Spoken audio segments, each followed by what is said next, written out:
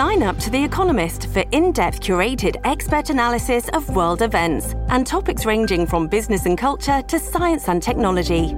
You'll get the weekly digital edition, online-only articles, curated newsletters on politics, the markets, science, culture and China, and full access to The Economist Podcast Plus. The Economist is independent journalism for independent thinking. Go to economist.com and get your first month free. Coming up on 5 Minute News. Peter Navarro convicted of contempt after defying January 6 subpoena. Elon Musk threatens to sue groups denouncing hate speech. And COP28 needs action, not words, for business leaders. It's Friday, September 8. I'm Anthony Davis. Trump White House official Peter Navarro was convicted yesterday of contempt of Congress charges for refusing to cooperate with a congressional investigation into the January 6 attack on the U.S. Capitol. The verdict came after a short trial for Navarro, who served as White House trade advisor under disgraced former President Donald Trump and later promoted the Republicans' baseless claims of mass voter fraud in the 2020 election he lost. Navarro was the second Trump aide to face contempt of Congress charges after former White House advisor Steve Bannon. Bannon was convicted of 2 counts and was sentenced to 4 months behind bars, although he is free pending appeal. Judge Amit Mehta scheduled Navarro's sentencing for January 12th. He was convicted in Washington's federal courthouse of 2 misdemeanor counts of contempt of Congress, both punishable by up to a year behind bars.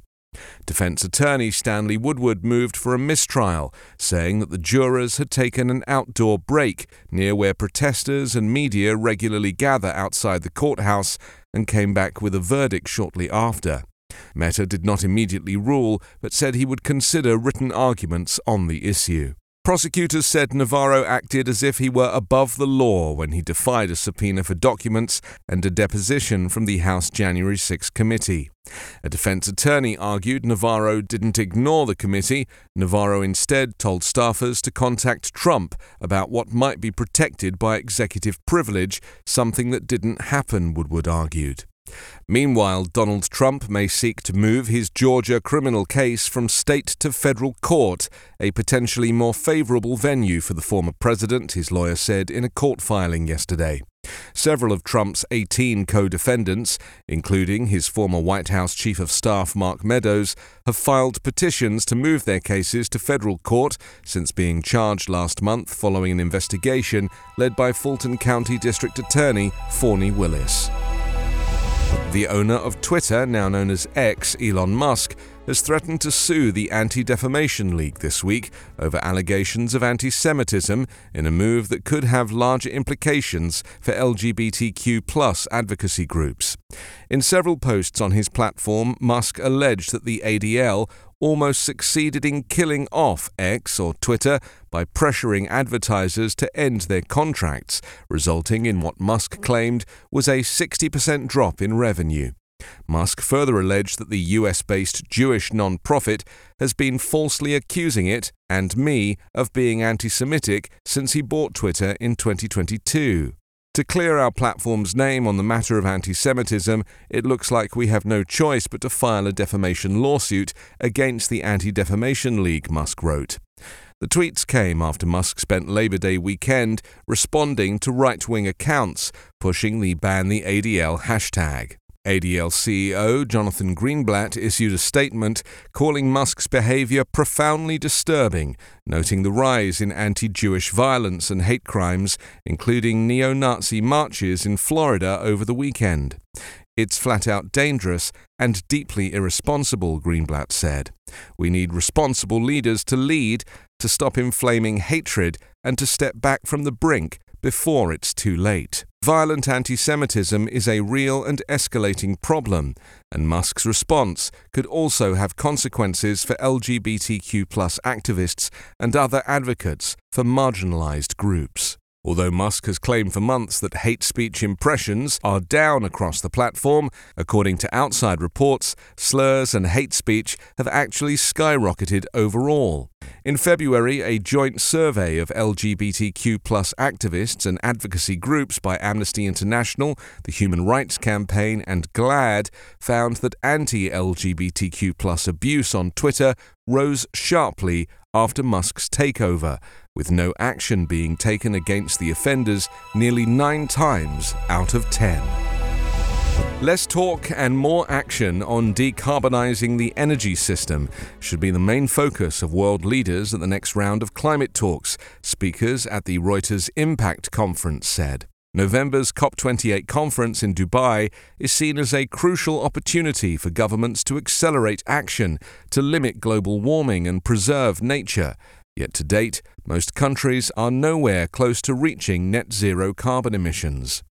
What we want to see, all of us, is a real sense of urgency about reducing CO2 emissions, Roche Vice Chair André Hoffmann said.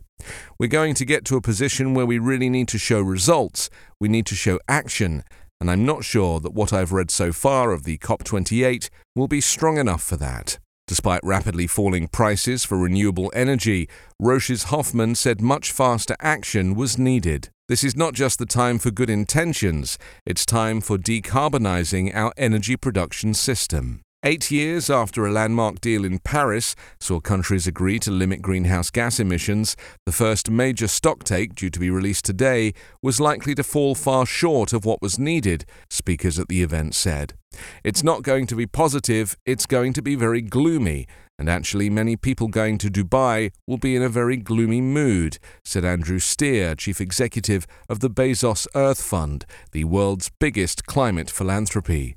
Despite that, Steer said there was cause for optimism, particularly if governments embrace the need for and opportunities that would open up by smart, bold action.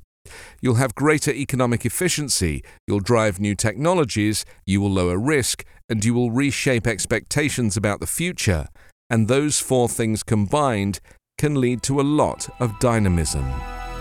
5 Minute News is an evergreen podcast covering politics, inequality, health and climate, delivering independent, unbiased and essential world news daily.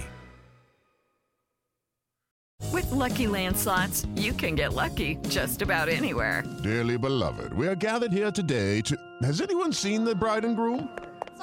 Sorry, we're here. We were getting lucky in the limo and we lost track of time. No, Lucky Land Casino, with cash prizes that add up quicker than a guest registry. In that case, I pronounce you lucky.